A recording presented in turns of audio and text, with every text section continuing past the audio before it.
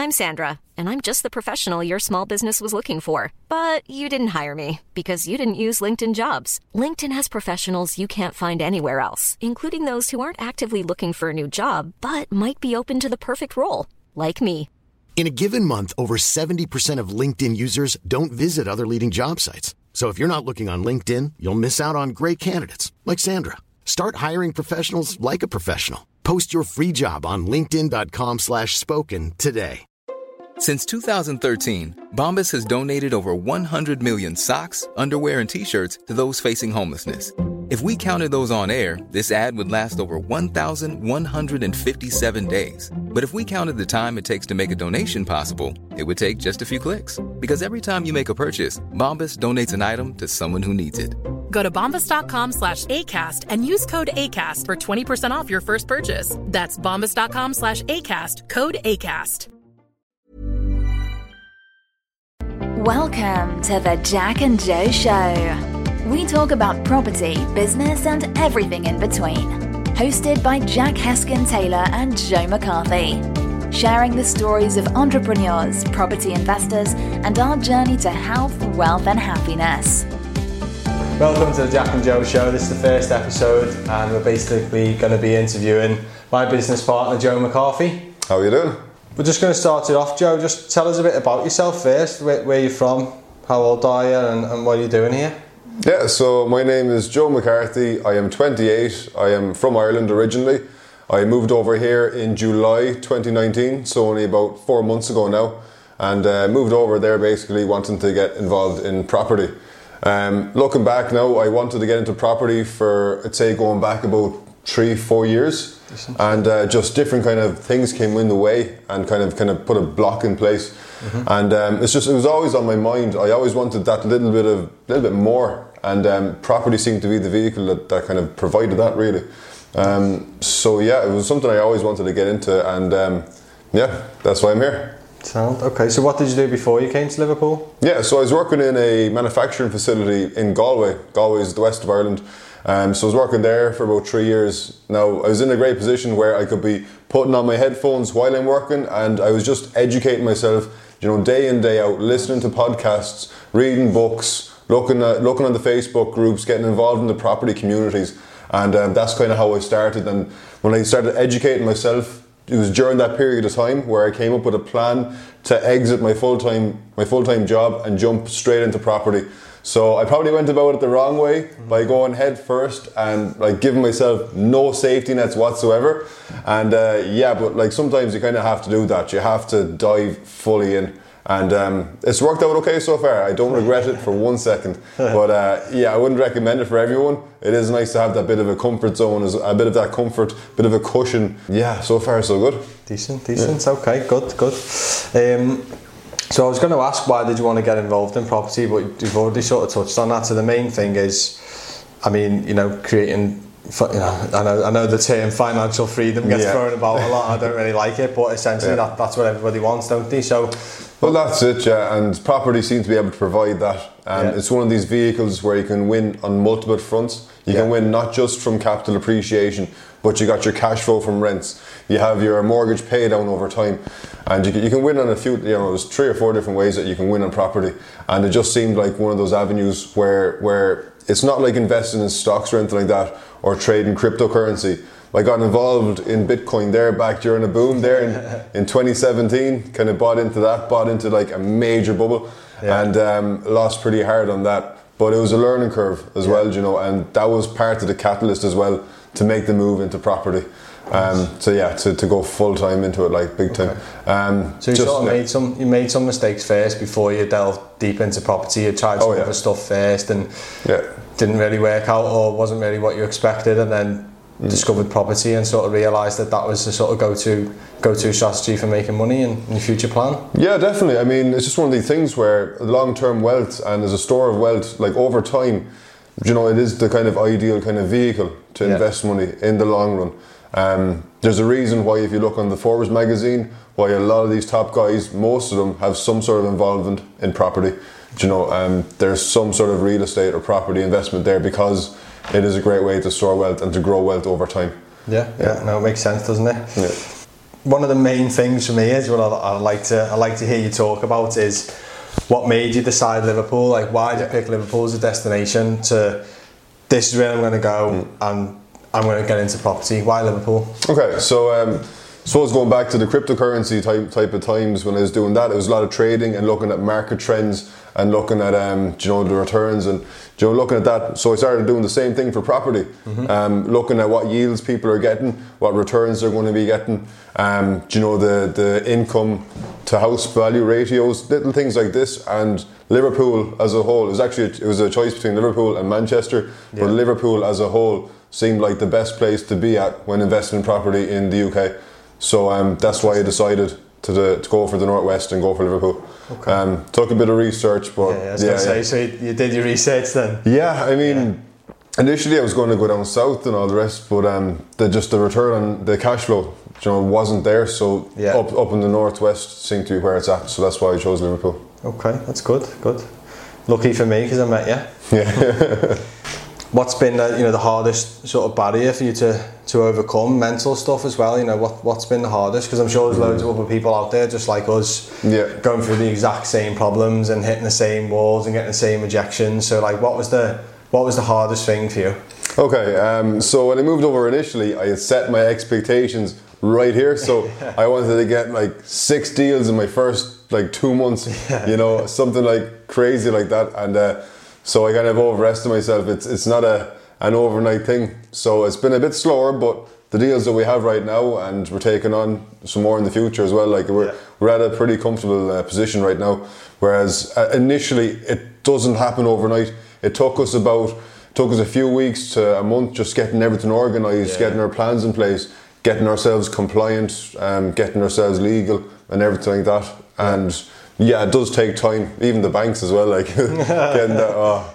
We had some problems. Don't talk about Barclays. We had some problems with that, but we got there in the end anyway. But anyone listening, the branch manager in Barclays definitely absolutely hates us. Like, oh my god, absolutely hates us. It's like, but anyways. So, what else? What's been challenging? What was the hardest thing?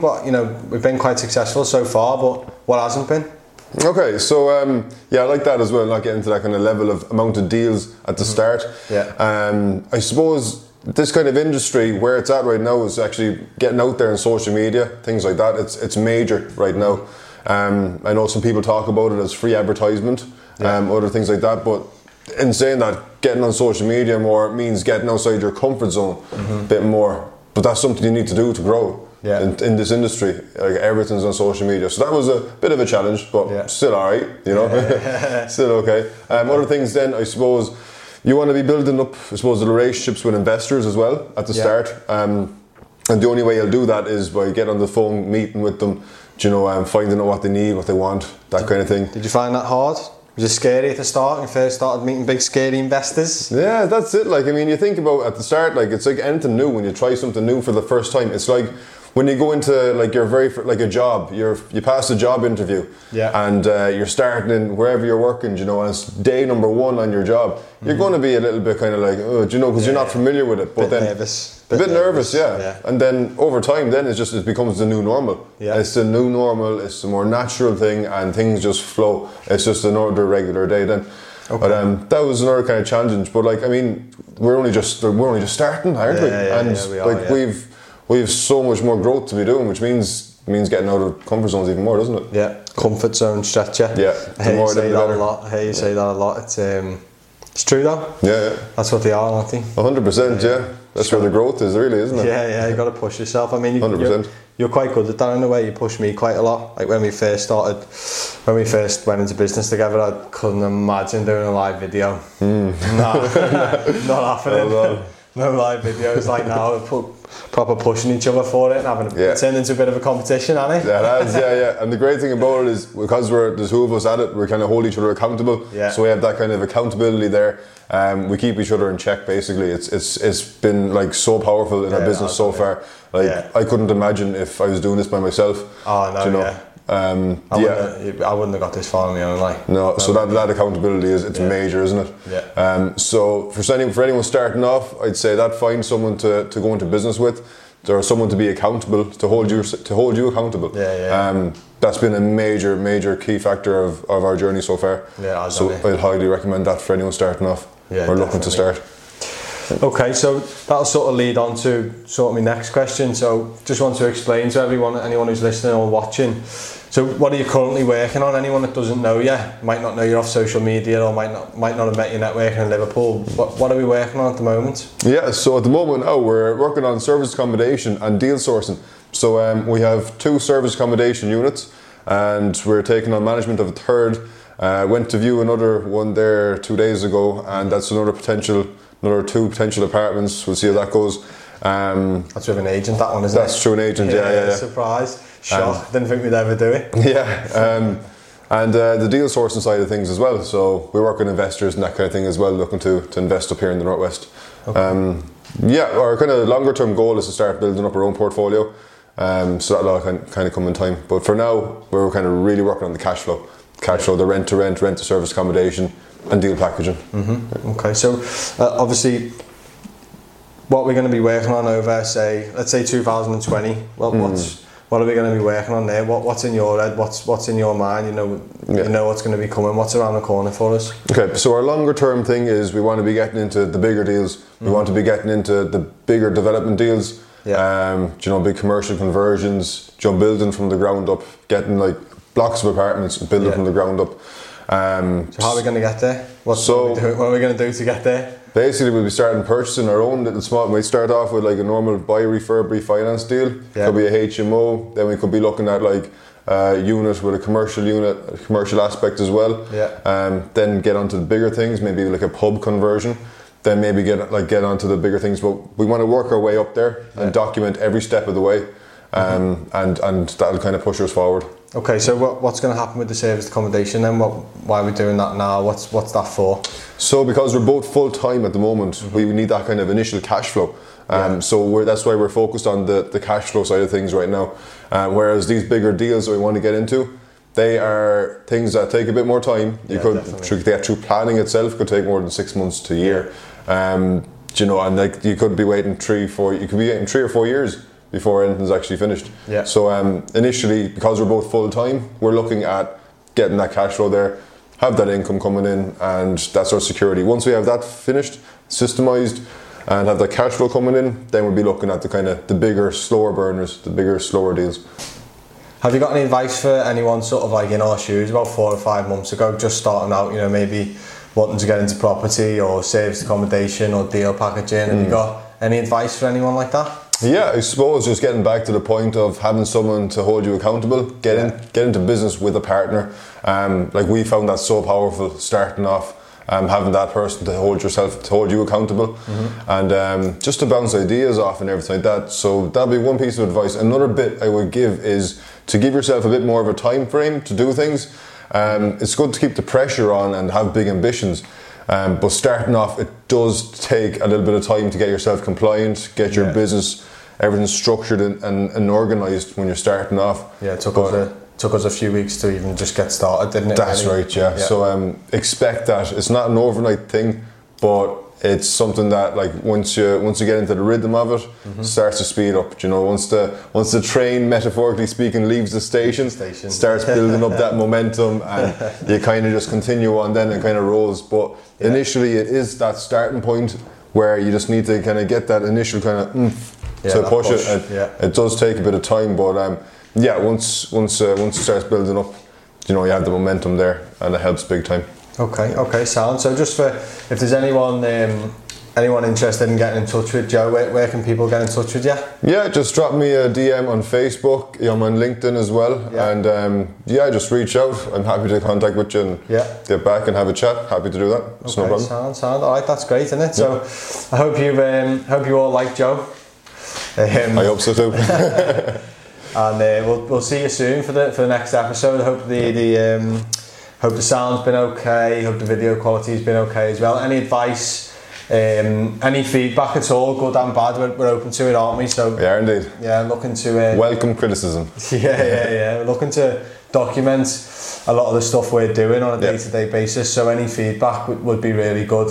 Yeah, 100%. This is something we're starting to do now. We're bringing out this podcast. We're just really recording our journey step by step and interviewing other people that are within the property world, just to get ideas, share hints and tips with yourselves.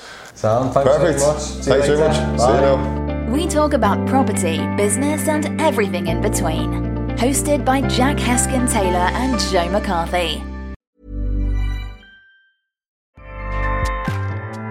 Acast powers the world's best podcasts. Here's a show that we recommend. The Real Housewives is a guilty pleasure for most, but if you're looking to not feel guilty about that pleasure, tune in to Everything Iconic with me, Danny Pellegrino, where I break down all the messy moments and behind-the-scenes antics of Bravo's popular franchise. And on Everything Iconic, I also interview celebrity guests like Kelly Ripa, Keke Palmer, Drew Barrymore, Cameron Diaz, and more about their guilty pleasures, their past work, and so much more. So if you're pop culture obsessed and find yourself watching way too much reality TV like me, tune in to Everything Iconic with Danny Pellegrino, wherever you listen to podcasts. Acast helps creators launch, grow, and monetize their podcasts everywhere. Acast.com.